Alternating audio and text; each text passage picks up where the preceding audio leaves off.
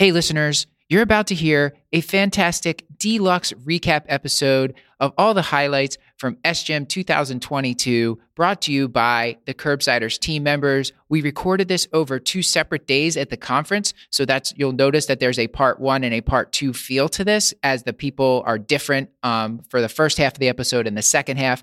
I also wanted to mention that in the second half of the episode, I introduce a character, Dr. Vataha, and full disclosure, Watto actually comes from Vataha. Vataha was my family's original name, and when they came to this country, Vataha was changed to Watto. So Dr. Vataha, he's a bit of a rascal, so give him a break, but let us know if you like it. If you don't like it, we can scrap the character. Anyway, without further ado, let's get on to this great recap episode. The Curbsiders podcast is for entertainment, education, and information purposes only, and the topics discussed should not be used solely to diagnose, treat, cure, or prevent any diseases or conditions. Furthermore, the views and statements expressed on this podcast are solely those of the host and should not be interpreted to reflect official policy or position of any entity aside from possibly Cash Memorial Hospital and affiliate outreach programs, if indeed there are any. In fact, there are none. Pretty much, we aren't responsible if you screw up. You should always do your own homework and let us know when we're wrong.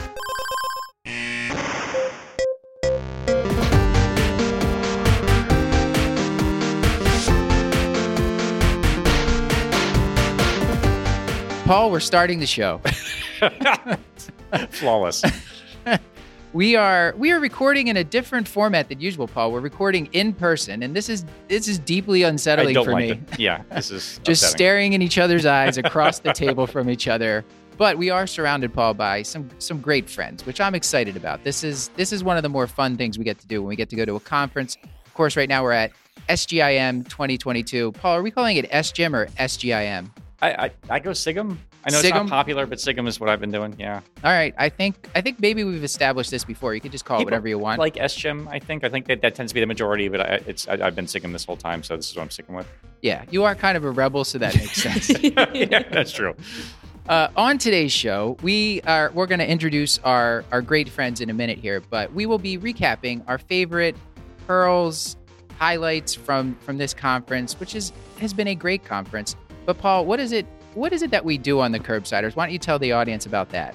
Yeah, great question. We usually use expert interviews to bring you clinical pearls and practice-changing knowledge, but this time around we're recapping.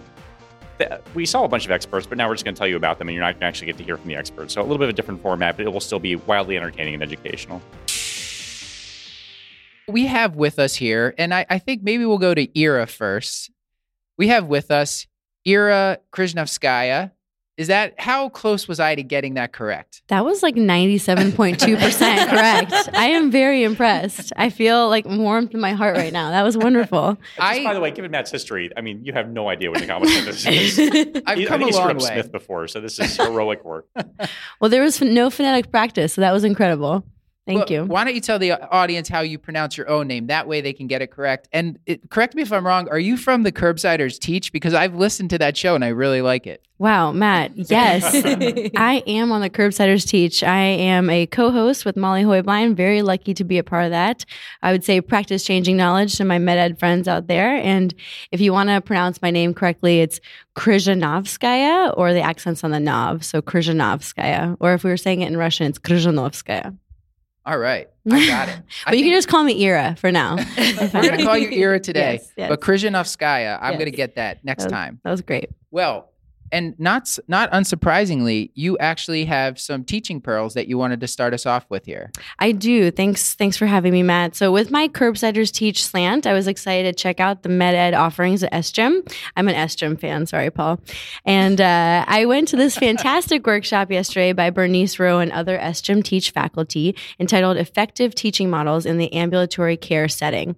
And they reviewed the OG teaching model of the 1-minute preceptor, or as I affectionately call it, the unlikely to happen under 8 minutes preceptor, which is really helpful for reviewing presentations, differential diagnosis planning with early learners.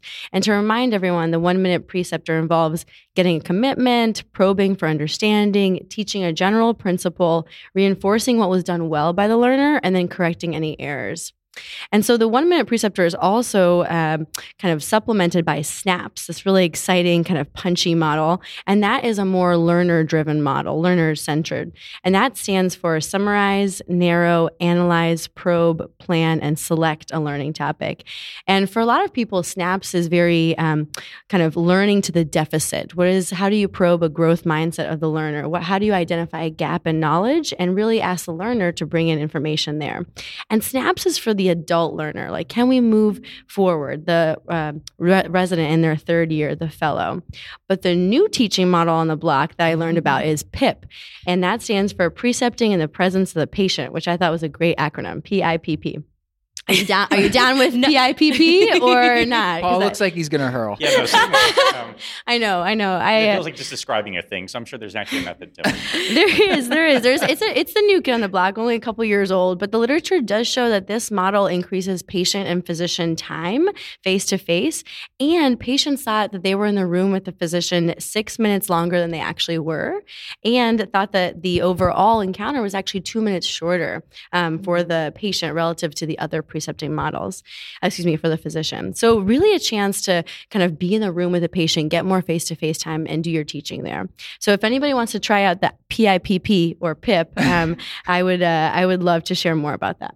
Was that in both inpatient and out? That sounds almost like bedside rounding that I would do in the hospital, but was it also in the clinic as well? Exactly right. And so this was actually focused for the ambulatory care setting, but you are totally spot on, Matt. This is taken from bedside rounding. So trying to move that same model into the outpatient setting. Yeah. I don't know, Paul, do you do any of your, when you're I know you do a lot of precepting. Do you ever go to the bedside in the clinic with the residents and do the whole thing there, or? Yeah, at our specific cash stack facility, almost all the residents, I go see the patients. So yeah, there's a lot of bedside teaching. Probably too much if you ask the residents. You've been pipping this whole time. Yeah, I've been pipping the whole time. He's a PIMP of the PIPP model. The PIP model was running like it's a off play a better thing to do than pimping. So I think so too. I like what you did there, Shreya. And we haven't introduced her yet, but I'm sure people recognize her voice. This is the great Dr. Shreya Trivedi, who's been on Curbsiders. She's been on Curbsiders Women in Medicine. She's on her own podcast, Core I Am. Shreya, thank you for joining us today. Hello. It's so great to be back with you guys. And particularly with my very adored friend, Justin Burke, who I haven't seen for 2.5 years. Best friend forever. It's really great to see you. This is one of the best parts of the conference is getting to hug Shreya. For those who are new to the show, Paul, do you remember the nickname that we have given Justin and Shreya? Yeah, no, of course. I'm glad for the chance to say it. Shrabies.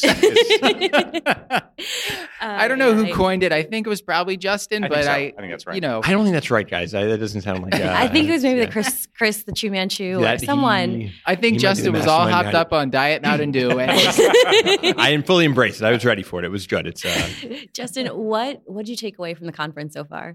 One of the best things I like about SGIM or SIGM or however Paul wants to call it is the diversity of different things you can learn here. And one of the things that I focused on a lot today or yesterday was the professional development components. And one of the talks I went to was Mission Driven and More, Integrating Meaning into Career Planning by Dr. Amber Deptola and friends. And it was the introduction of this Ikigai schematic that you got it. Ira and you and others, it sounds like, have heard about When you just said it there, you said Ikigai, and I'm just thinking of some creep hitting on women at a bar.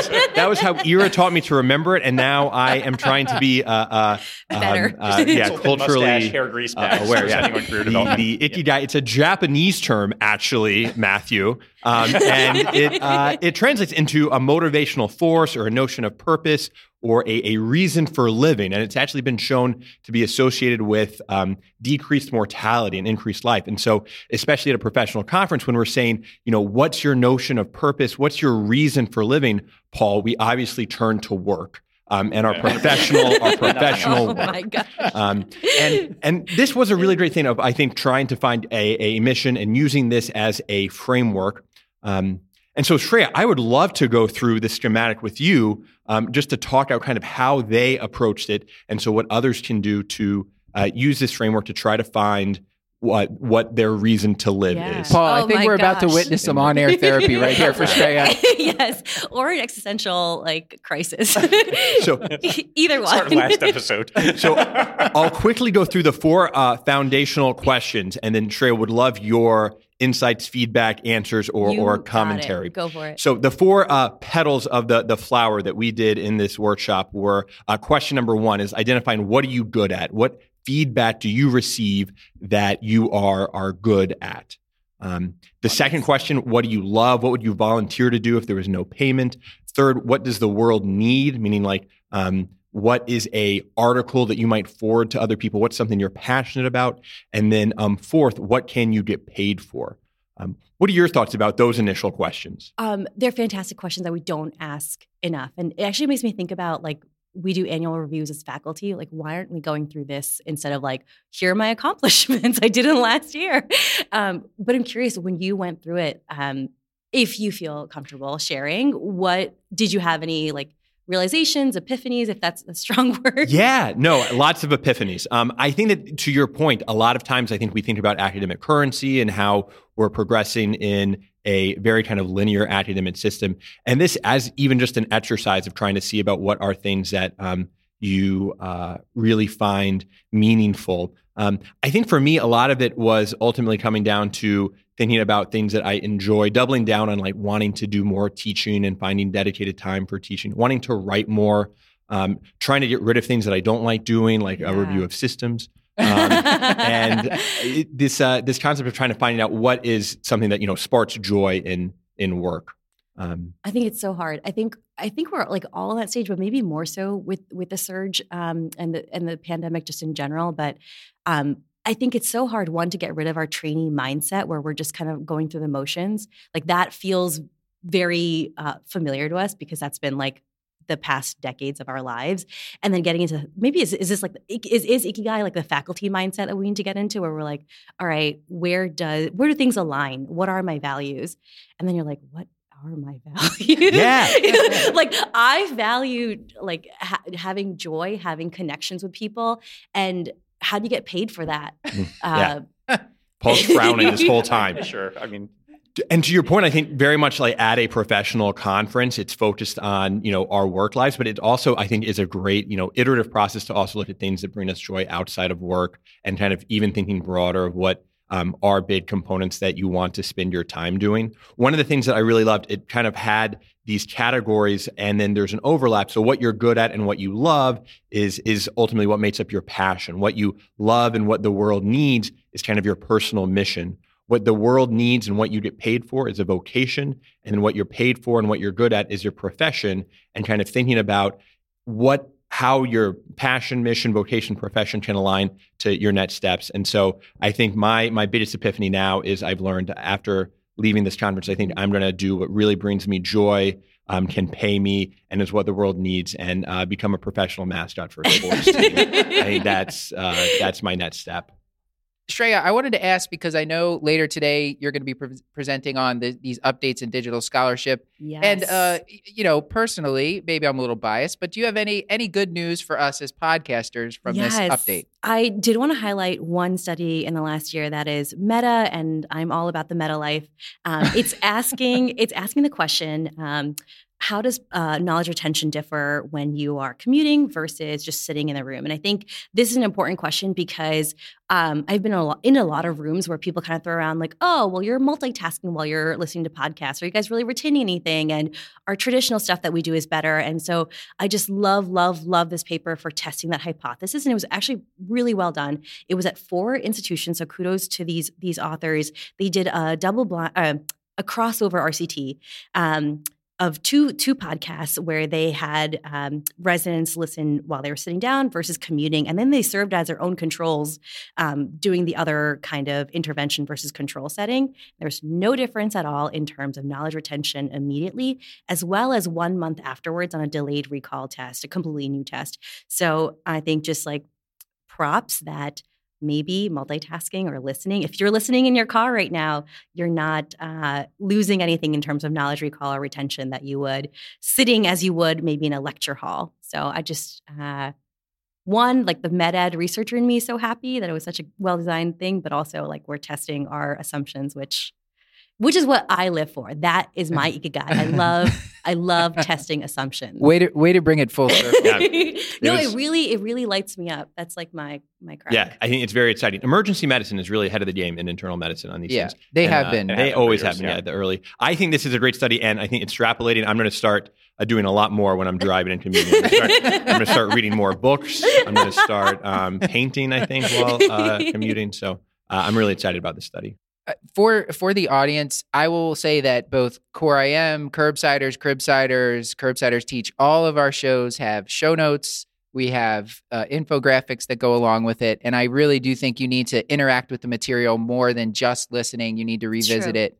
But it is good to know that just listening, when you're listening, it's okay if you're in the car or folding laundry probably is that works. We should do some more RCTs with other multitasking things. But please, all these, we try to give many tools for people to learn this stuff. Speaking of learning, why don't we go to the great Nora Taranto, who you write the Curbsiders Digest. So I think it's probably pretty hard to sneak up on you with new information since you're basically like crushing the literature all the time. But what have you learned so far at the conference that you wanted to pass on to the audience? Definitely not true at all. I am constantly learning new things and learned many yesterday.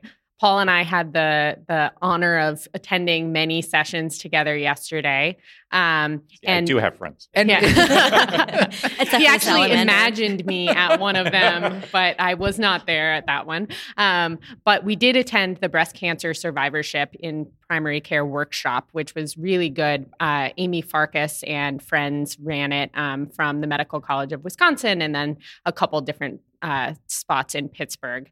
And I learned a bunch at this. I think it's an area that I have not had a ton of training on in either residency or in my future direction as an oncology fellow.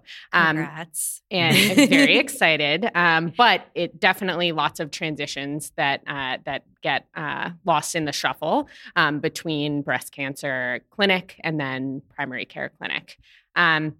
So a couple pearls that I learned from that session. One, vasomotor symptoms, super common, as we all know. I didn't know the latest on kind of the best practices for managing them, specifically hot flashes. They're common, they're severe, prolonged. They last far past when treatment ends. And there are a couple different options to treat. No hormone therapy. That's kind of the one first primary lesson. The other is that SSRIs are really useful in managing hot flashes, but there are interactions between tamoxifen, which many breast cancer survivors are on long term, and some of the SSRIs, SNRIs, in particular paroxetine, fluoxetine, and sertraline. They inhibit CYP2D6, which is a nice little throwback to med school. Yeah, I love just like thinking about all the CYP interactions. That's just like, I'm a big CYP nerd. I don't know about you, Paul. That was a nice review. I mean, I knew it already, but it's always nice to hear it out loud. I think that's a good hashtag CYP nerd, So but what can we use for these folks? So we can use venlafaxine. Mm-hmm. We can use citalopram, escitalopram, and there are a couple others, but kind of important to stay away from paroxetine, fluoxetine, and sertraline in particular. Okay. And the point with venlafaxine that they made is probably a class effect. So you're probably also okay doing duloxetine. I think any of the SNRIs are probably okay to use, but venlafaxine is the one that's been studied the most. And then they also made a point of nocturnal gabapentin for patients who have specifically nocturnal symptoms. And we're talking like big doses, like I think it's 900 milligrams twice a day. Is also an option if there's other reasons to probably use it. So yeah, well, I know you, Paul. You like I love. I'm still looking for a reason to use gabapentin, so this might be it. Yeah, that's fantastic. What else? Anything else tell me about distress. Yeah, Nora. so I was telling these guys I learned a new term yesterday, which is distress. I guess I knew the word before, but Yeah. but it's a specific definition in the oncology survivorship literature and oncology literature, and it's defined as the multifactorial, unpleasant emotional experience of a psychological, social, or spiritual nature that may interfere with the ability to cope effectively with your cancer, its physical symptoms, or its treatment. And it's kind of along the spectrum, as you could imagine, with depression, anxiety, other mood disorders, adjustment disorders, but it's kind of in the specific context of cancer and cancer survivorship. We actually have a screening tool, which I didn't know about before yesterday, that the NCCN published, and you can actually just download it. We'll include it in the show notes. But it's a literal thermometer that you ask patients to draw on and say, where is your level of distress from 0 to 10? Mm-hmm. And then on the side, there's kind of a list of issues that patients can identify as the primary sources of their distress. And so then you can address the physical, the emotional, the social, practical, and spiritual, religious. It seems like if you were in a clinic that was well suited for this, that it probably might be the kind of thing the patient gets handed and they fill out ahead of time. Exactly. And you mentioned the transition between primary care, the survivorship care plans that Paul and we've talked about this on a survivorship episode like 200 episodes ago or something, Paul. But those, I think too often either we don't ask for them or they don't make it to primary care, but maybe some of these kind of things would be in there, managing the various symptoms, side effects, and future. Do those also include future screening tests in those care plans? Yeah. And there are specific areas of kind of health maintenance that the workshop also went into that I think go into that survivorship care plan as well. They specifically mentioned that osteoporosis is an area that often gets kind of left in the middle between breast cancer, oncology, and primary care. And so it's important to kind of identify whether or not the oncologist is going to be managing that, or whether we should be taking the mantle. And I think I might have taken us away from distress too soon. My follow-up question that I just thought of is treating that there. Is it the same as treating just depression, anxiety? You just sort of get a flavor of what they have and then you would treat it that way? Essentially, the only caveat to that is that because they try to break into the different categories of where the distress is coming from, there are kind of multimodal approaches to it. But if it's primarily mood, psychological distress, then you quantify how much it is, and you do PHQ 2-9, and then kind of go from there. The other pearl related to that is really that it's often appropriate to refer for counseling, which I think it's kind of almost never too soon if a patient is open to it to refer for counseling if you see signs of distress or depression. I think the other mental health things that I thought were helpful, at least in this part, is they actually recommend lowering the cutoff to 8 for the PHQ-9 score for moderate depression, just because affective disorders are so prevalent in this patient population. And then also being mindful that fear of recurrence can also, which obviously makes sense, can be a very common concern in cancer survivors. And the risk factors for higher fear of recurrence is if, I think, diagnosis at a younger age, having undergone chemotherapy, if you have symptoms that go along with this, and just that fear is also associated with distress, depression, anxiety. So it's important to recognize and address that when you see these patients. So I thought that was just helpful to think about. Yeah, and the one other thing that had not occurred to me, but makes total sense, is that patients often have spikes in this right around when they're getting their screening mammography or follow-up imaging. And so kind of proactively coming up with a plan for that, anticipating that, I think can be a huge, huge relief to patients. Paul, you had also mentioned the sexual dysfunction being addressed by the speakers. What practical tips can we give there about asking about it, and what can we prescribe? I think awareness is an important part. It's actually really common. It's under-recognized, under-diagnosed, and usually multifactorial. It's not just necessarily physiologic changes, but it might be associated with the psychological distress that comes along with a cancer diagnosis as well, and body image and a lot of things. So that will impact how you manage it. In terms of screening, they recommend normalizing it, which makes sense. So rather than just sort of coming out and flat out asking. So most survivors who have had this type of treatment have impacts on their sexual function. Do you mind telling me, has there been any impact on your sexual function? Or is there anything else about your sexuality or intimacy that you'd like to discuss with me? Just sort of keeping this wide open so patients can discuss it with you. And then in terms of therapies, they recommend things like water-based vaginal lubricants, vaginal moisturizers. And then I thought an important tip is that if those things are not effective, you can use topical estrogen. It is not the recommended first line because there is the theoretical concerns, but the data have not shown an increased risk of recurrence with topical estrogen for the sexual dysfunction. So I thought that was helpful. And then there's a lot of non-pharmacologic things to think about, like sex therapy, counseling, even pelvic PT can be helpful for this. Paul, anything else from the survivorship that breast cancer survivorship that you found interesting or useful for the audience? Yeah, they also talked about just overall health promotion as part of the survivorship care plan, which I liked, makes sense, and obviously appealed to me as a primary care doctor. But I was not aware that overweight and obesity are common among breast cancer survivors, and that obesity is correlated with pain and functional decline.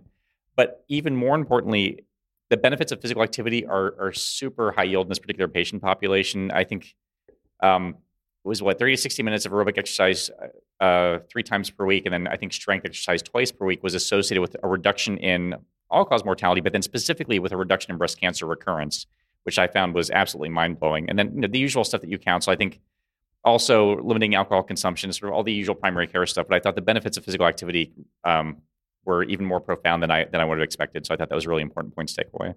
It just keeps coming back that for dementia prevention, it's like, oh yeah, just take good care of yourself. It's easier said than done, I will say. I don't blame people for, there's sure. many reasons that people can't do that, but it is good to know that if you are able to fit it in somehow, it works. So do your best. Right, and it's more leverage to discuss it. Not you should exercise because it's good for you. Like this will reduce the risk of breast cancer recurrence. I think is probably a fairly powerful motivator in a survivor population.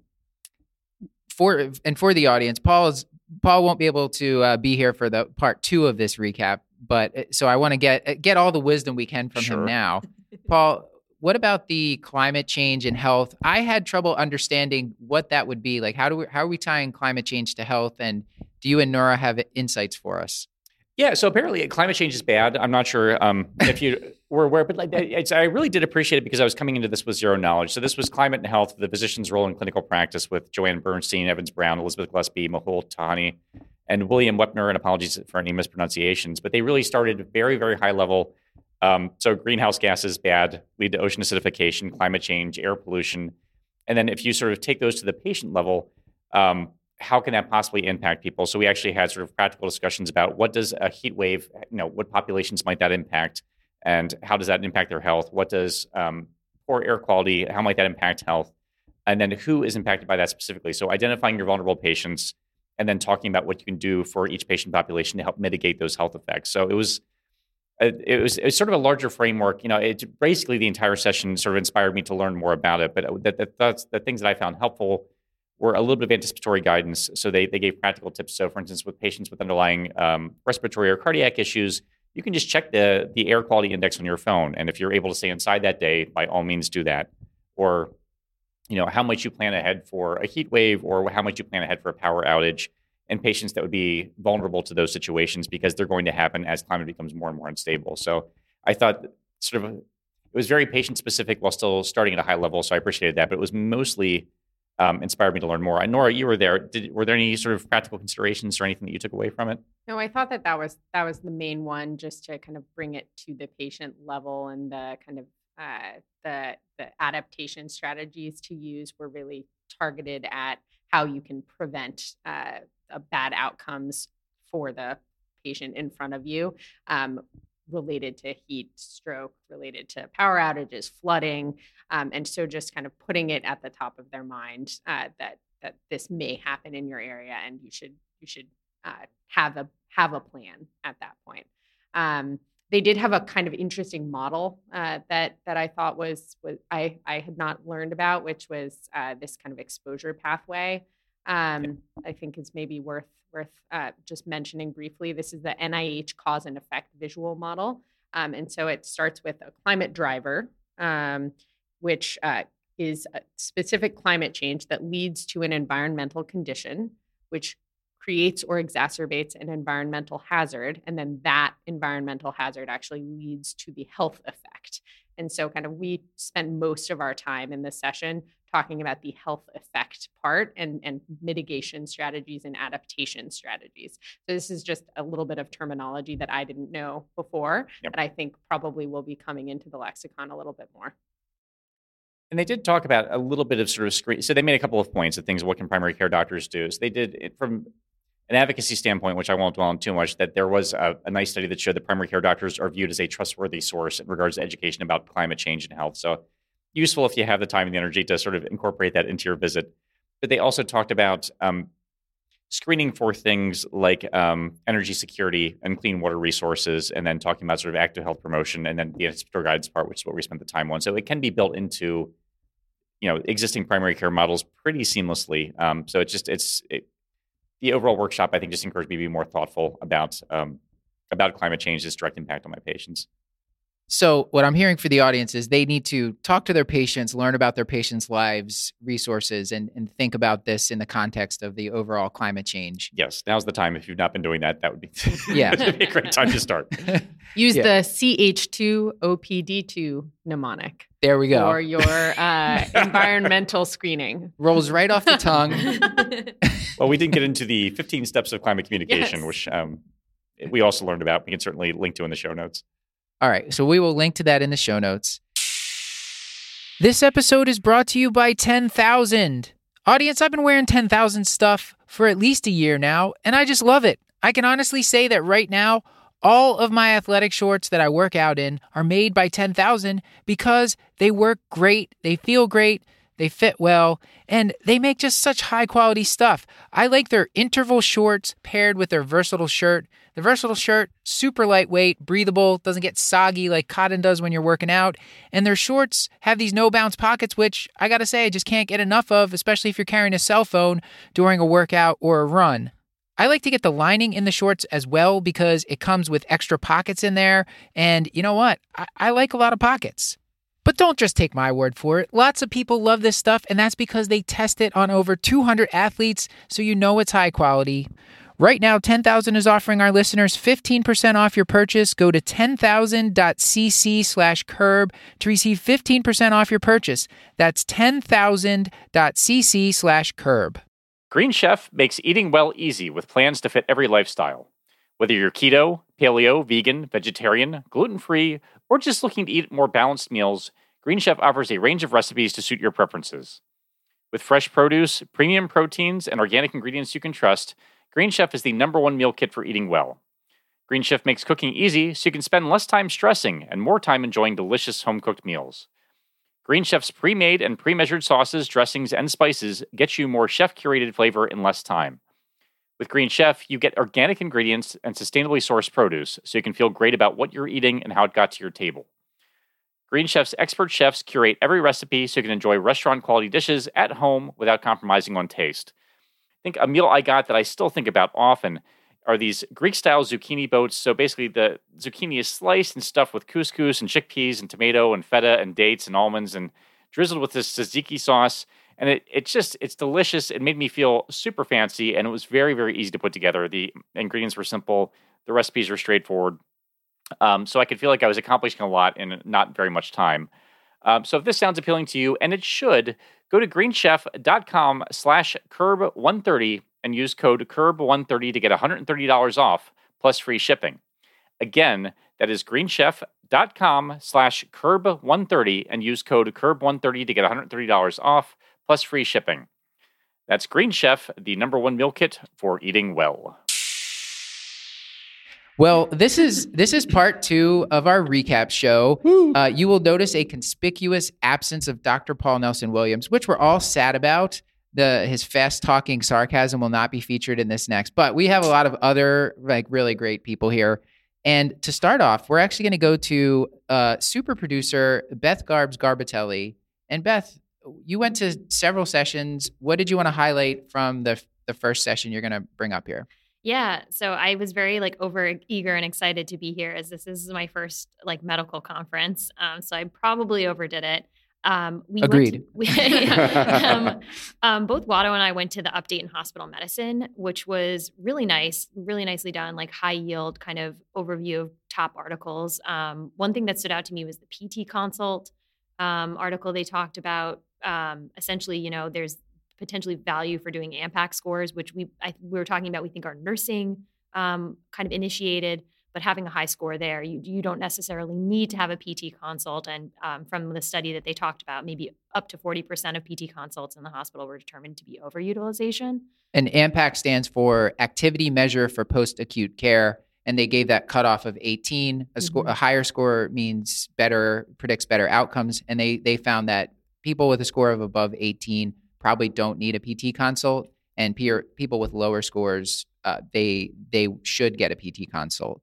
And so that was something that they were just recommending. And I think as we were talking around the table, Nora, you were mentioning that you just asked the nurse, like, do you think this patient needs a PT consult? I basically do that already just by talking to the nurse to ask them whether they actually feel like. I think that's better than just auto PT consult. Yeah. But if you want to get academic about it, the AMPAC score is a good one to go by. What else, Beth? And then there was also sort of this question aspiration pneumonia or /pneumonitis, antibiotics, using antibiotics in those cases. Yeah. Do you want to talk about that one? Yeah, the specifics there. I mean, part of this is just self-serving. True, man, we covered this on Hotcakes like when they came out with the new guidelines. Well, adjacent topic. We came out with okay, first of all, don't give everybody clindamycin or metronidazole. We don't need anaerobic coverage, right? So, and then this takes it a step further. It's if someone has an aspiration event, but you don't yet know they have a pneumonia, you don't need to just throw that person on broad spectrum antibiotics. And of course, there's going to be some clinical judgment in this, but just because they had an aspiration event, there was a single center retrospective study that they presented at the Hospital Medicine Update, and early antibiotics versus late antibiotics, or the late group also included people who just never got antibiotics. Those people there was no mortality difference between the early antibiotics and the people where they delayed antibiotics or didn't give it at all. Obviously, less antibiotics were used, and they actually had a shorter length of stay. And I think this just tells us that we should be comfortable in most cases. Just if they have an aspiration event, you don't necessarily have to just smash that person with antibiotics. But although I have one thing to say, a lot of my patients that I treat with aspiration events, it happens after the fact. They're like, oh, they're desatting, they're looking horrible, their imaging looks bad. They're like, oh yeah, they look like they're aspirating. Maybe I should start them on antibiotics. So I mean, I know we may have some witness aspirations, but I feel like more of my treatment in the hospital is people who were like, oh, we think they're aspirating now. Yes, because there's a rapid response. There's sepsis, and you're responding to that's a different situation. I think we're just talking about they page you and they say, hey, the person had their EGD and they aspirated, and you get a chest X-ray and you see something. Right. You don't have to hit that person. Yeah, they're not crashing. I think the case they used was like a man who's totally healthy, sitting upright in bed, and starts choking a little bit on his sandwich, suddenly becomes maybe having a pneumonitis after that immediately following the event. So very, very specific kind of look. The other thing from the session that I wanted to highlight is just the bias in note writing. I think this has been out there for, if you're on Twitter, this has been talked about, and I think maybe we've touched about a little bit of this on the show, but Beach et al. In JGIM 2021, they did this look back at charts, and they were trying to see if the way that physicians documented about Black Americans and women was any different than the way that they documented about white patients. And they found that these three linguistic features in notes that were implying disbelief on the part of the note writer, and those were use of quotes. And so using quotes in a way that sort of undercuts the patient's credibility, or using specific judgment words like, oh, the patient claims, or the patient insists this, or evidentials, which is sort of implying that what the patient said was hearsay. Those, when they did look back, there was more of those three things being used in charts about Black patients than white patients. And so we should just all, I think the main reason I'm mentioning this is just think about the way you write about patients in the chart. It's like almost, don't say something if you wouldn't say it to someone's face, or if you wouldn't say it if they were in the room. I think when you're writing notes as well, like the patient now has access to their chart. So you should write it in a way that they could read it, and also that it's being respectful and not, undercutting them and decreasing their credibility. I think so. Just be a good human being, right? Yeah, just be a good human being, right? the SGym crowd, we don't have to mention that, but a lot of young people listen to this show, Chris, and we're we're becoming older people now, and we need to role model good behavior for the audience. And sometimes there's this attitude amongst residents, I think in particular, that the notes don't matter or nobody's reading my notes. And I think this just like highlights that people are reading the notes, and the notes are read by our patients now with the open notes, kind of legislation, and also just like the first notes can carry through and can influence a lot of care kind of rippling down the road of this person's stay in the hospital. Yeah. Justin, way back when, the hidden curriculum episode, this is a hidden curriculum. Yeah. If they notice the attending is writing things this way, they're going to pick up that behavior and they're going to do it too. So we shouldn't do that. Beth, Nutrition Mythbusters. Great name for a talk. I'm sure it was well attended. It was like packed. People were kind of pouring out of the room. There were so many folks who wanted to be there. So Paul's not here, but I know you can handle this. Plant-based meats are amazing for you. I've switched my whole diet over to plant-based meats.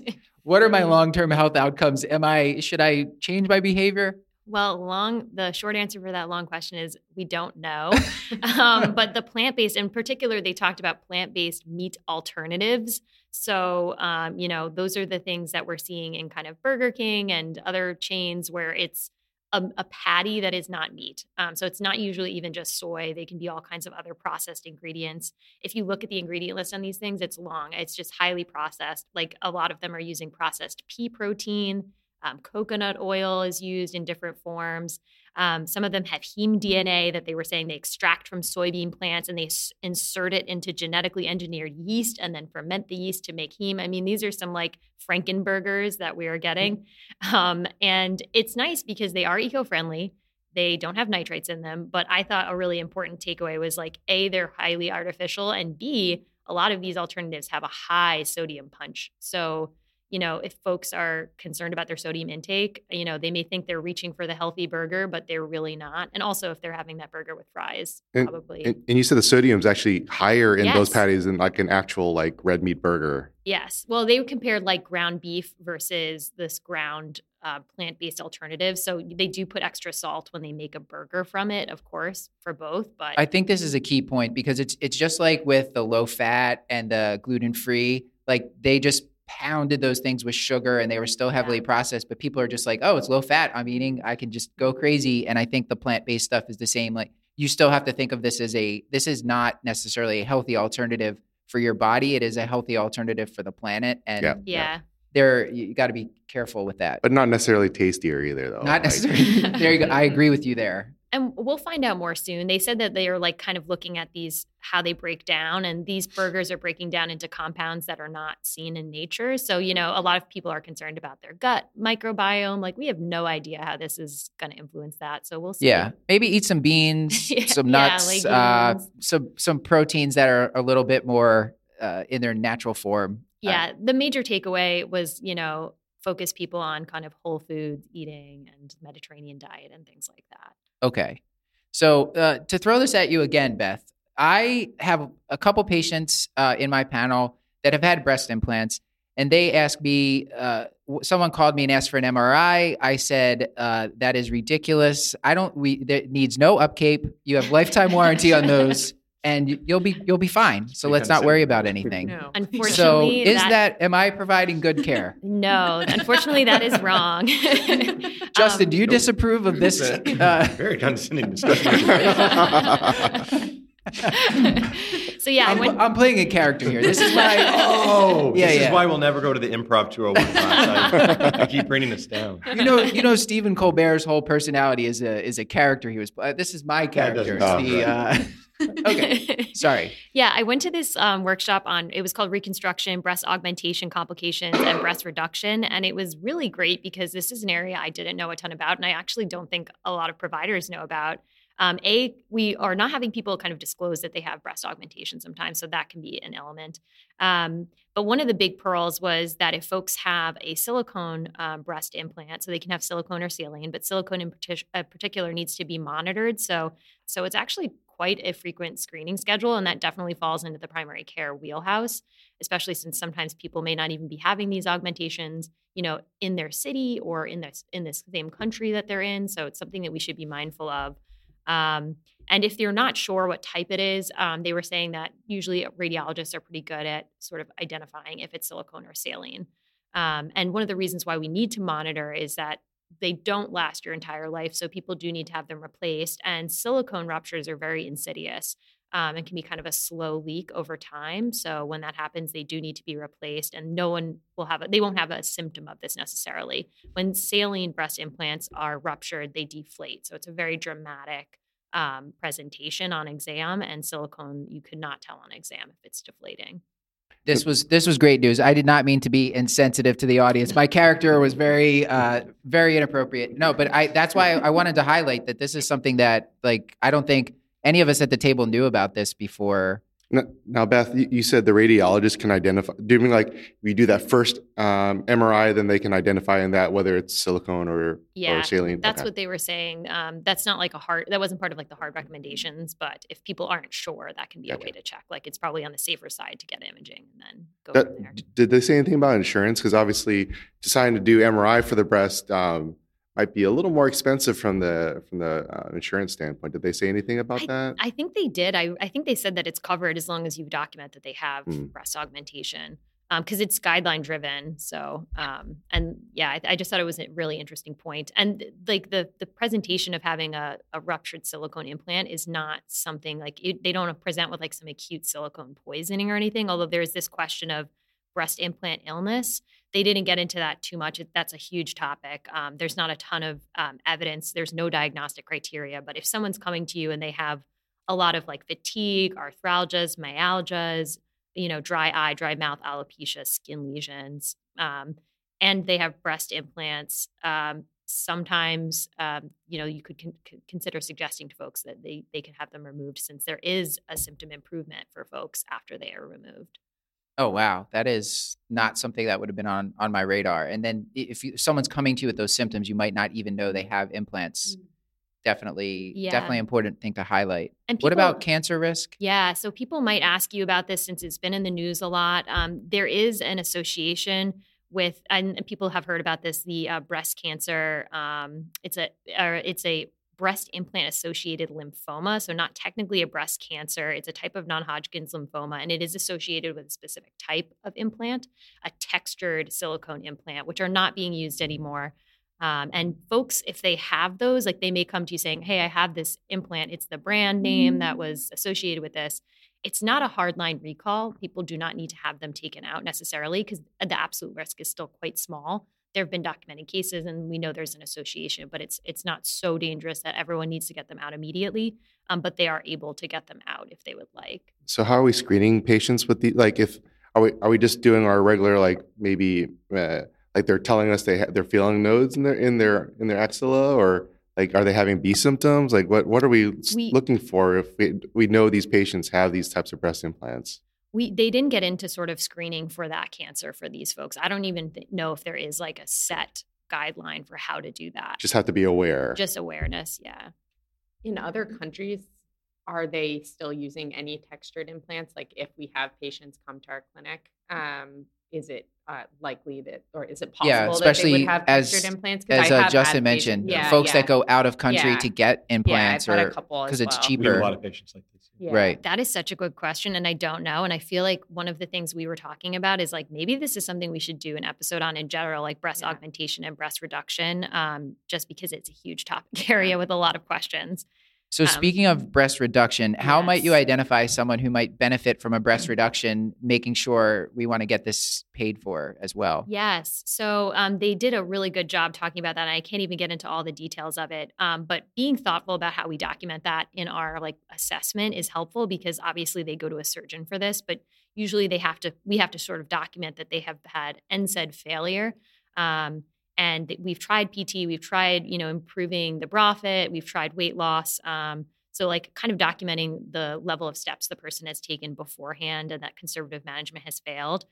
So for patients who have macromastia, less than 1% of them are going to respond to those non-surgical management techniques. So it's, really something, unfortunately, that's sort of a check the box. But it's helpful for that, getting that covered. And you mentioned the two other things along with that was the improved outcomes as far as like breast cancer reduction because you're removing breast tissue, and the other one was about breastfeeding.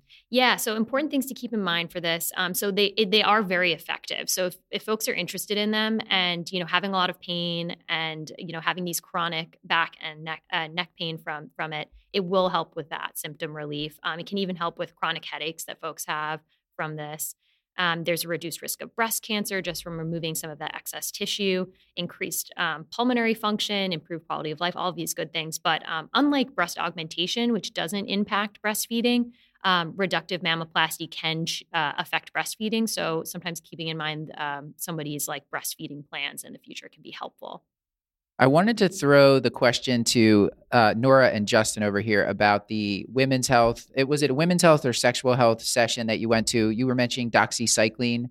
I think this is a quick pearl to bring up here. So one lesson I learned from both in the women's health and then also the updates in STI screening on Thursday, I think, was that the standard of care and the recommendation to treat chlamydia is now doxycycline 100 twice daily for 7 days. And that's a change from azithromycin. Though azithromycin we're still recommending in pregnant patients. And this was because it's more effective, and particularly in people with rectal exactly. Rectal There's a shared decision-making recommendation for screening for rectal chlamydia, but many providers are saying we should just be treating empirically with this new regimen. Dr. Burke, practically speaking, how do you find this? So we were really excited about this in our clinic, and we're starting to follow the new guidance and prescribe doxycycline. And I went 0 for 2 on the first 2 patients prescribing oral doxycycline because the patient ultimately did not pick up the medication. And one of the best things about azithromycin is we can give the medication in clinic right then, watch them take the medicine. And even though doxycycline is shown to be better, it turns out it's not better if the patient doesn't take it. Yeah. And the azithromycin that a patient takes does quite well. So we often still give the azithromycin despite just for a practical the new guidance reason. From a practical standpoint. I think that shared decision-making is really important to try to figure out, especially if you feel how confident the person's going to go to pick up the medication at the pharmacy. Now, Justin, I might have to go back into character for a second here because I'm ready. Whenever I prescribe metronidazole, I always am really sure because I'm a very good doctor. I like to tell my patients, you cannot drink alcohol when you take your metronidazole. I don't care what the curbsiders have said in the past, because metronidazole will make you have a disulfiram-like reaction. Yeah. That is certainly true, correct? I think that your character is consistently consistent in both the paternalism and some of the misguided information. And that this is a standard dogma, was that metronidazole could not be taken with alcohol. And in one of our previous episodes, we went through some of the evidence for why people thought this is actually pretty weak. And so there is new guidance now in the STD or in the CDC STI updates that there's no longer the need to counsel patients to abstain from alcohol use while on metronidazole. They can go to the bachelorette party. They can go to the bachelor party. They can drink up. They can do anything they want. I think you still make sure you do a good alcohol use disorder screen on these patients, though. Yeah. If they have to drink so badly, universal screening for alcohol use disorder is recommended, Chris. People were very happy, and there was claps and cheers. Although I do want to say this is from the update in clinical medicine for women, or women's health, and there was less than 5 men in the audience, which I just want to publicly shame that, because all male providers will have patients who have uteruses and breasts, and we should have had more turnout there. Shame on everyone, including the Justin and Chris, who were not there. There's so many sessions. We gotta anyway. But point well taken. Women's health doesn't mean that men should not pay attention to it. I agree. I'm shamed. Yeah. All right. I want to go to Ira. And Ira, tell me a little bit about you moderated a panel of clinical educators. Give us some wisdom.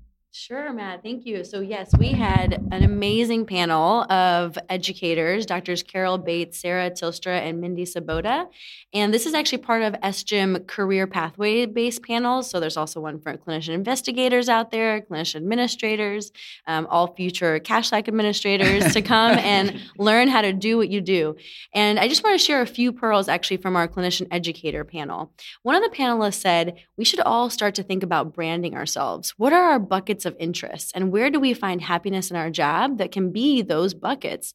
And she mentioned we got to start fighting for titles and becoming graceful at self-promotion. And I thought this was key to kind of watch how others do this. And at a place like SGIM, it's really important to do this, to see how other clinician educators are talking about their work and not to do work for which there is no title. And so this kind of is a key point to make sure that you're supported for your passion. The next thing that I want to highlight was panelists mentioned creating community. And this means locally with mentors who are part of your team, your career and peer mentors, but also your community nationally. So getting involved with groups that have your similar interests. I mean, not to plug SGIM again, but it's a great place to start meeting people with similar interests. Dr. Tilstra mentioned that a mentor once told her, never eat lunch alone. And I think at a conference, that's key, even when you're tired. And to make sure you find somebody that you want to look out for and kind of hear about their work and maybe even collaborate in the future. And then another key point was going to interest groups and plugging kind of SGIM Teach in terms of faculty development and a group of like-minded people who might be your mentors. An unprompted panelist mentioned that for faculty development, they've been listening to our podcast, Curbsiders Teach, and Curbsiders Regular, of course. OG, I should say, not regular. There's nothing regular about this. But when she mentioned that Curbsiders Teach, it really made my heart swell, and kind of not in that cardiomyopathy way, but in the way that we are really having an effect on people, and people are using our educational products. So, phew, that was really nice. The last thing I wanted to mention was, you were going to say something, Matt? Nope. Okay. I'm proud. I'm just proud. Yeah, I feel like a little mother. And the last thing I wanted to mention was one panelist said, look out and see how people are doing things. Like take note of how people do their work. And whether it's at a presentation, whether it's interacting and networking, show people or look out how people who you respect are doing their job. What's their breakdown like? Are they part-time? And I will tell you, each person on the clinician educator panel was part-time for more than 5 years of their educational career. So I think really thinking about how people who you respect are doing their job and seeing how you can emulate that. Fantastic. And I want to bring Jumin in on this with the beast mode. Can you tell us a little bit about that? Yeah. So there was an article that came out, Dr. Kimberly Manning, our patron saint of MedTwitter, as well as her consummate colleague, Dr. Jen Spicer. And they talked about beast mode, which is bite-sized teaching, where they sort of they can take larger subjects and pruning, is that the right word? They prune them into much higher yield content in shorter sessions.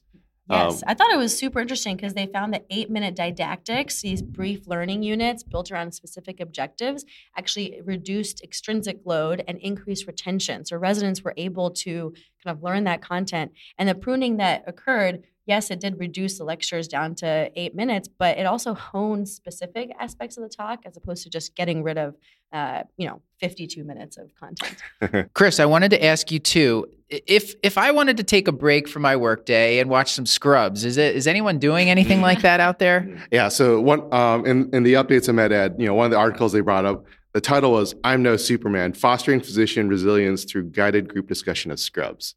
So apparently, at this institution, what they did was they had protected time for residents. I think it was by an hour every month, and basically they would take. So it was protected. So pager goes to the attending, the resident leaves. They go watch, 20, 30-minute episode of Scrubs. That was predefined based on some character development or something else, and then they would have a guide discussion on that. And they really showed that there was they're trying to improve resiliency and wellness within these residents, and from what they could tell, it helped. And I don't know if there's a downside to this. I mean, are there any harms? I mean, I think there's only potential benefits. So you're looking at risk benefit ratio. I think it's way up there, and I would definitely watch an episode of Scrubs every month for wellness. What do you think? No, I agree with you, Chris. Dr. Arthur Holtzclaw actually and I went to med school together, so I'm lucky to plug his work. At that time, we were watching more Glee than Scrubs, I think. But it was just so fascinating to me that he found that watching episodes of Scrubs with your faculty and actually having a guided discussion reduced burnout scores. So residents whose abbreviated MBI, Maslach Burnout Inventory, was measured went down in 80% of residents. So a chance to break the ice with your faculty, hear and talk about distress with your peers and really kind of find ways to buoy yourselves. I feel like if an episode of Scrubs does that, we should all be doing that. I can say that just from my anecdotal trial of watching Encanto on my heart failure service versus not watching it on a different block, my interns were much happier the block that we watched in Encanto. So this checks out. Nora, that is incredible because I was talking about this article last night and one of my friends at SGEM mentioned that there's a study out of Germany that found that patients who watch Disney movies, and Encanto as an example, however in German, went through chemo with less side effects than those that did not watch the Disney movies subtitled in Germany. I did not read this article, so I can't actually comment on it, but I thought that was a really important thing to highlight. Guys, I buy that. Laughter is the best medicine. Easily. Truly. I think most of us have been saying Scrubs was closest to real life residency as I've ever had. I think it was like one of the first episodes. That's very consistent amongst people I talk to, even outside of the Curbsiders team. And Encanto in German is also incredibly totally worth watching. If you know me, you know I'm a real fancy guy, which means I like things like art. Things I know less about would include stuff like inflation, market volatility, portfolio diversification, having a meaningful retirement plan. But happily, Masterworks is here to help me out. According to Citibank, art has a low average correlation to public equities. That means that when the market goes down, a well-diversified art portfolio might not. Historically, fine art has been used by the 1% to create and sustain wealth. In fact, the wealthy allocate an average of 10 to 30% of their wealth into the art market. And while blue chip used to be inaccessible to the everyday investor, that's no longer the case. Masterworks is disrupting the previously exclusive art market. Their mission is to democratize ownership and make art investments available to everyone. They allow investors of all backgrounds access to an existing asset class that was previously reserved for the ultra-wealthy. Masterworks has over 300,000 users and has securitized over $300 million worth of contemporary art. Notable artists in the Masterworks collection include Banksy, Picasso, Warhol, and Monet. With this model, anyone can invest in blue-chip artwork at a more approachable price point. Their investing platform is innovative, intuitive, and easy to use. It enables their investors to closely monitor their investment with Fundrise, providing near real-time and transparent communications around investment progress. If this interests you, get started today at masterworks.art/curbsiders. Again, that is masterworks.art/curbsiders. This episode is sponsored by Blueland. Audience, I am worried about plastic waste. I am worried about the planet. I know you probably are too, and that's why I love this next sponsor, Blueland, because they are trying to do something about it. Each year, there's an estimated 5 billion plastic hand soap containers and cleaning bottles that are just thrown away. And a cleaner planet starts with eliminating plastic waste. And that's why Blueland has a simple idea. You just buy a bottle once, keep it forever, keep refilling it. All you have to do is fill it with warm water, pop in one of their hand soap or spray cleaner tablets, and within minutes, you have a powerful cleaning product for your home. They also make plastic-free laundry and dishwasher tablets. And I gotta be honest, my wife and I have converted all our cleaning products to Blueland because we love it so much, and we're using our own money for that. They're not sending us all the free stuff at the rate we're going through it. So join us, and you can get 20% off your first order when you go to blueland.com/curb. That's 20% off your first order of any Blueland products at blueland.com/curb. blueland.com/curb. Okay, and I think something that probably doesn't get enough love on the show at most conferences is the poster sessions. Chris, you attended a lot of you walked around, you circulated, looked at the posters. Tell us some of the themes you were noticing there. Yeah, so I mean, I had the privilege of going to poster sessions, and I absolutely love poster sessions. I've always debated how best to present it, like these recaps, just to give good justice to like the hard work all these people do when they come to SGEM and ACP. And, I think one of the interesting things, I only made it to a handful of different posters, and there were a bunch here. But, walking around, talking to people, I think some interesting themes that I saw coming out from this year was One, I saw a lot of posters looking at how telehealth is affecting people, especially looking at health disparities. There was one poster called Digital Determinants of Health. Unfortunately, I wasn't able to talk to the author of that because she was very busy talking to a lot of people coming around. But so talking about tech equality, there was this one poster, Connor Walsh over at the Durham VA. His poster is tech equity possible? Looking at patient and clinician perspectives on video visits in primary care. Definitely in terms of telehealth, we have the barriers like knowing equipment, especially where the older patients, they don't have as much comfort with these types of platforms, and also making sure that telehealth is the appropriate platform for the situation in which you're approaching the patient. In terms of satisfaction, definitely it's lower cost for some people. They don't have to travel. In a lot of VAs, people have to travel long distances to get to their single VA. And actually, some people felt that with the telehealth session, they felt less rushed. So they were sitting there, they were waiting for the call in, and then they did the telehealth session, and they didn't feel like their provider was trying to get through a whole bunch of stuff because they were sort of doing it on their own time.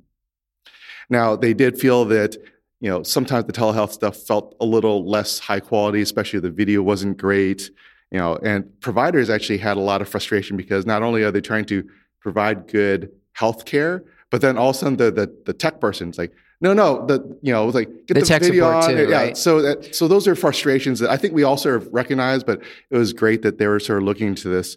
And the last thing was, actually, some people really preferred in-person because they just felt like the in-person visits were just high quality. Yes. So I think these are things that we all sort of knew were happening, but I thought it was great. And I was seeing all sorts of posters like this throughout the sessions. And what about new innovative websites for medical education? Anything that you'd like to plug there? Yeah. So what was awesome was I saw this poster by Brendan Feinstad over at University of Colorado. I first saw his poster, then he actually did a presentation on innovation of medical education.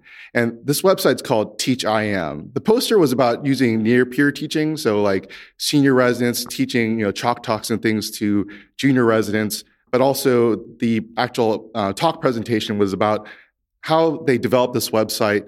They basically have residents paired with different editors in developing core internal medicine topics, whether they're chalk talks or simulated workshops. They would develop these things. They had a internal peer review process, and then they would post them online. And it's free. So this is totally in the whole effort for free, FOAMed, free open access medical education. And I was able to go on the website, and it looks amazing. And how did they hope that this was going to be used by people that weren't creating, not the people that created the content, but people elsewhere? I mean, I think they wanted to have sort of just a system that's there for, a senior resident who wants to I want to do a chalk talk on hypertension. How do I go about it? All the information is there. It allows them to you can click through it with the infographics, but also there's an interactive component so that if you bring it up on screen, then the presenter has to go through things as well as the learner. Right. It's just pretty cool. And then the people that are making these discounts is digital scholarship, and it's good way to practice this sort of work, and it's out there for other people to use. Correct. It's still early infancy. This is the first time they've actually made it public because they wanted to make sure it was at least to a quality they were happy with before they started producing, making sure everyone else Hopefully Curbsiders listeners don't crash their website. But yeah, teachim.org. I guess that's a good problem to have in some ways. Yeah. Okay.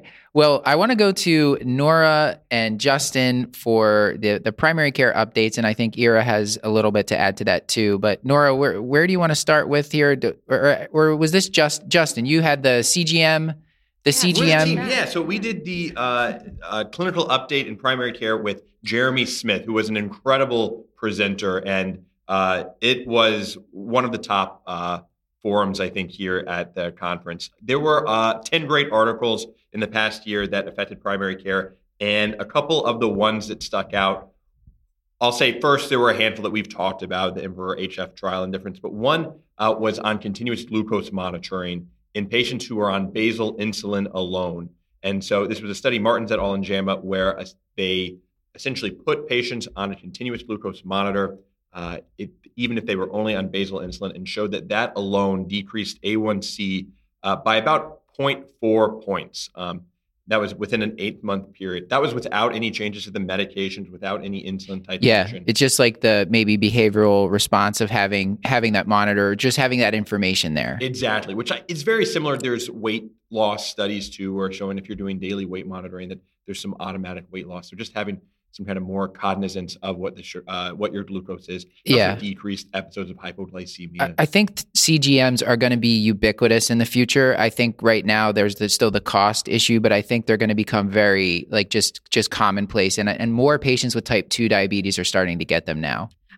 So the study was interesting in that it focused on patients that were under the diabetes care of just PCPs, not endocrinologists. And at least anecdotally in practice, I've almost exclusively seen CGMs that are prescribed by endocrinologists. I think because their teams are much better right now at navigating the insurance and the getting the CGM to the patient, which I don't know a ton of primary care doctors right now who are super adept at that. I've had a couple patients, and I think they were just more savvy. They just said, just write me the prescription. I know how to get it. And I don't know exactly how, but these were a little bit more savvy patients. But and to a great point about this, I think the insurance is a challenge to overcome. This article, though, this research study was very interesting in that 55% of the population had a high school education or less.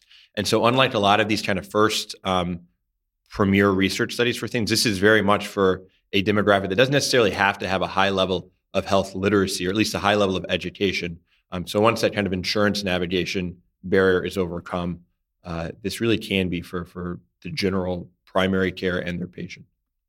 What about a trial for rotator cuff? I need to go to multiple PT sessions in order for that to happen, and obviously steroid injections are better for the shoulder, right? So this is a great question. I don't know. I'm in character again, right, audience. What's the character's name? Steve? I don't want any of my aliases. I don't want to put them out there.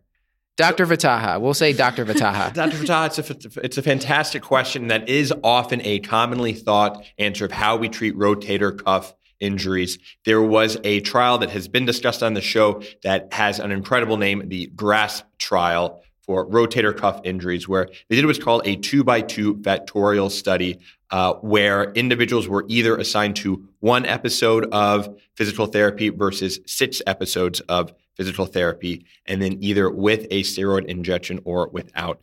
And the short answer is that 1 session turned out to be pretty good, just as good as 6 sessions. And the injection did help decrease pain and debility at 8 weeks, but not at 6 months or 12 months. And so the injection, maybe some short-term benefits, but no long-term benefits.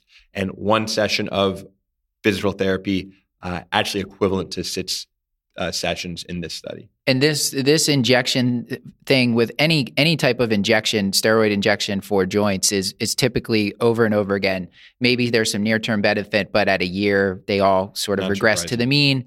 And I think what's insanely practical about this is that most patients, when you order PT, they don't, because of cost or just because of it's hard to find the time to get to PT, they might only go to 1 or 2 sessions. So it's good to know that one good session with a therapist can really benefit. So I've been telling patients that this was definitely practice changing for me.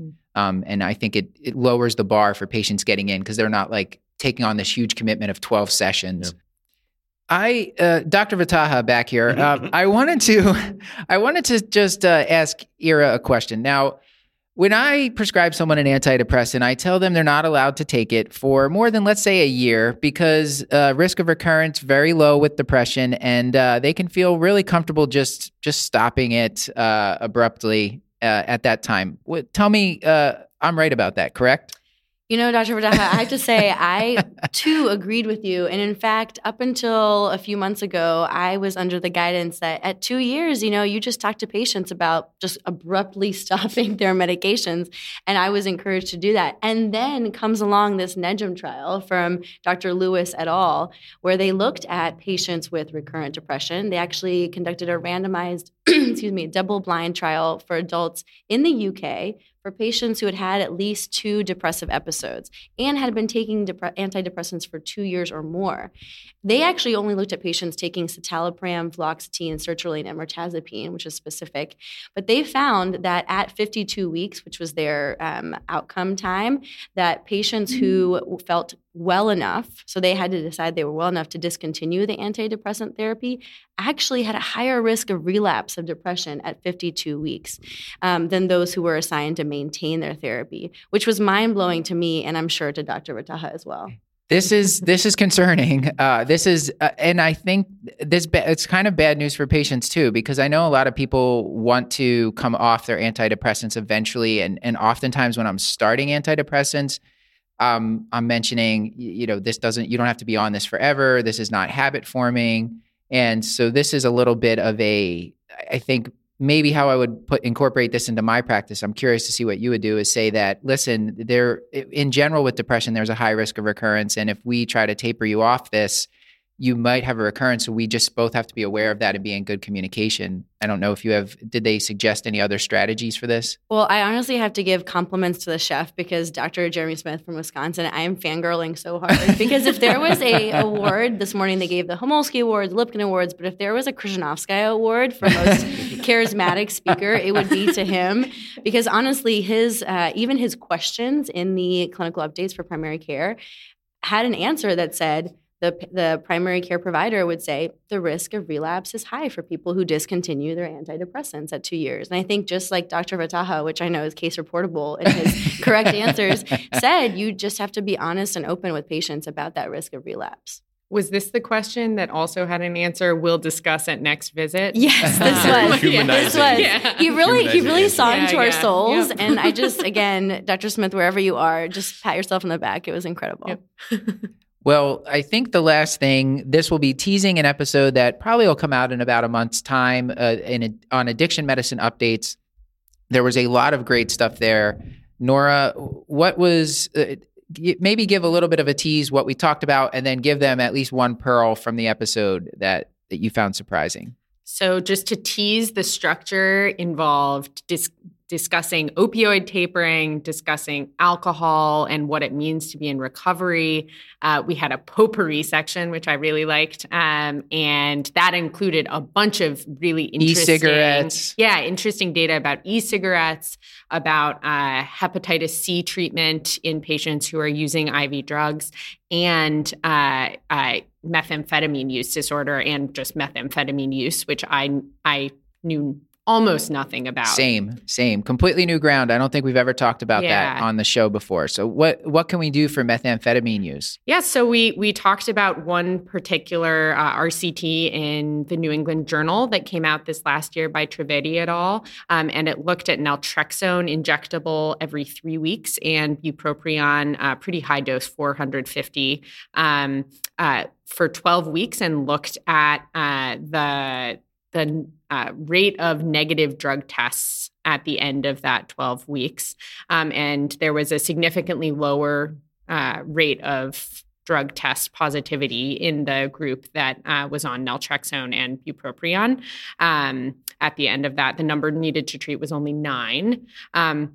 The two caveats to this that have made it a little bit difficult, not to get into this too much, but one, the naltrexone dosing is different. So it's every 3 weeks rather than every 4 weeks, which is our standard dosing. And so some insurance issues may arise with this.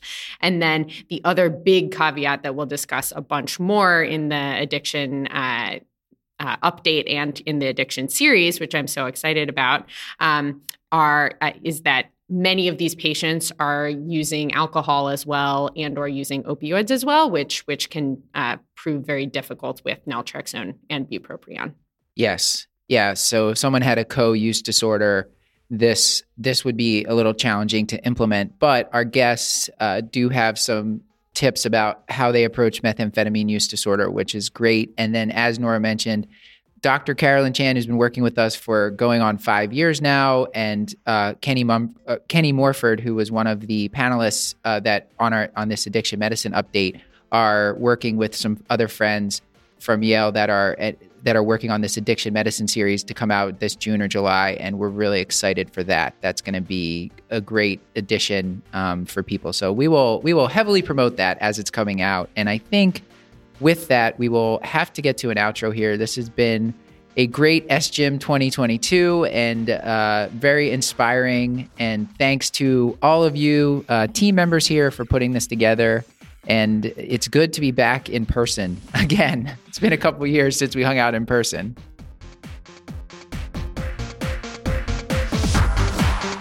This has been another episode of the Curbsiders, bringing you a little knowledge food for your brain hole. Yummy. I was going to see how that played out, Paul, because there's a lot of people around this table, and Nora really stepped up. She's really stepped in for it. Yeah. You're ready to graduate residency, become a fellow. I've never been prouder. Strong word, yummy. Get your show notes to thecurbsiders.com, and while you're there, sign up for our mailing list to get our weekly show notes in your inbox. Plus, twice each month, you'll get our new Curbsiders Digest, edited by the great Nora Taranto, recapping latest practice-changing articles, guidelines, and news in internal medicine. And we're committed to high-value, practice-changing knowledge. And to do that, we want your feedback. So please subscribe, rate, and review the show on Apple Podcasts or now on Spotify. Paul, they can give us 5 stars on Spotify. Look out, Joe Rogan. Same joke. Only 5 stars. Or send an email to thecurbsiders@gmail.com. And a special thanks to all of our friends here: Shreya, Nora, Justin, Chewman's here, Beth, and Ira, and for helping us put together this recap episode. This podcast was edited and produced with support from the team at Podpaste. Thanks to Elizabeth Proto for running our social media, and thanks to Tima Karganov for his help with the website. Stuart Brigham, of course, composed our theme music. And until next time, Paul, I've been Dr. Matthew Frank Watto. I've been Nora Taranto. Strong. I've been Justin Burke. And I've been Dr. Shreya Trivedi. This has been Chris the Chew. Hey, Chris is here. And as always, let's get Garbs in here. Let's get Garbs on mic. Garbatelli. Now it's a show. All right. And as always, our main Dr. Paul Nelson Williams, thank you and goodbye.